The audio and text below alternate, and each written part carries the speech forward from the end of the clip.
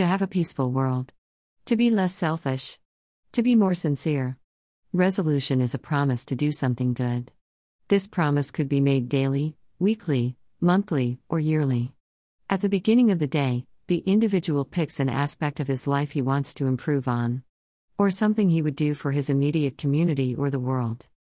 In the religious state, daily is preferred, because it is a purification aid and helps the individual to grow daily.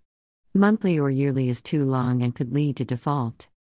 New Year resolution has become fashionable. On New Year's Day, people make different types of resolutions.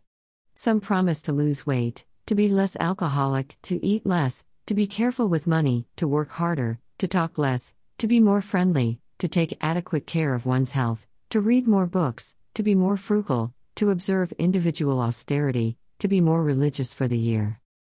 At the corporate level, resolution is described as mission statement or vision. That is what the corporate body wants to achieve for the year. For the business corporations, it is to increase their consumer ratio and push up their profit level. To compete aggressively with others and even knock out some businesses. This competition is often healthy and conventional.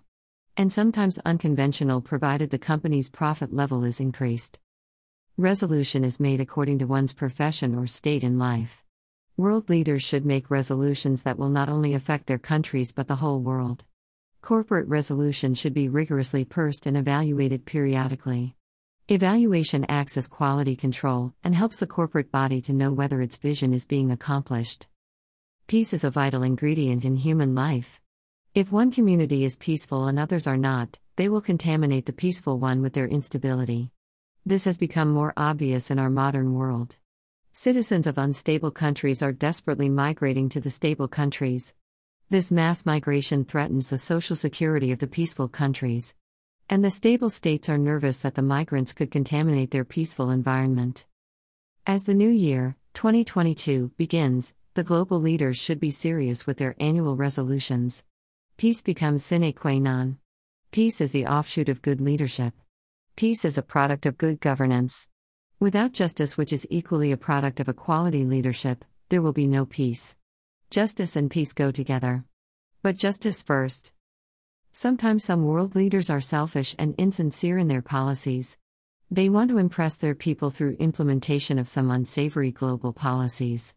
Some embark on questionable expansionist policies still as a proof of their patriotism. Others do it at home, oppress their fellow citizens carelessly as a demonstration of their might. Let peace be the New Year resolution of the world leaders this year. Leaders of the global stable states should teach those from unstable states how to be stable and its essence. Impressionist leaders equally need some lessons on sincerity and true global patriotism. They should realize that unless everybody is at peace, nobody is at peace. We would like to suggest that good election be top priority in the list of items to be delivered to the leaders of the unstable countries.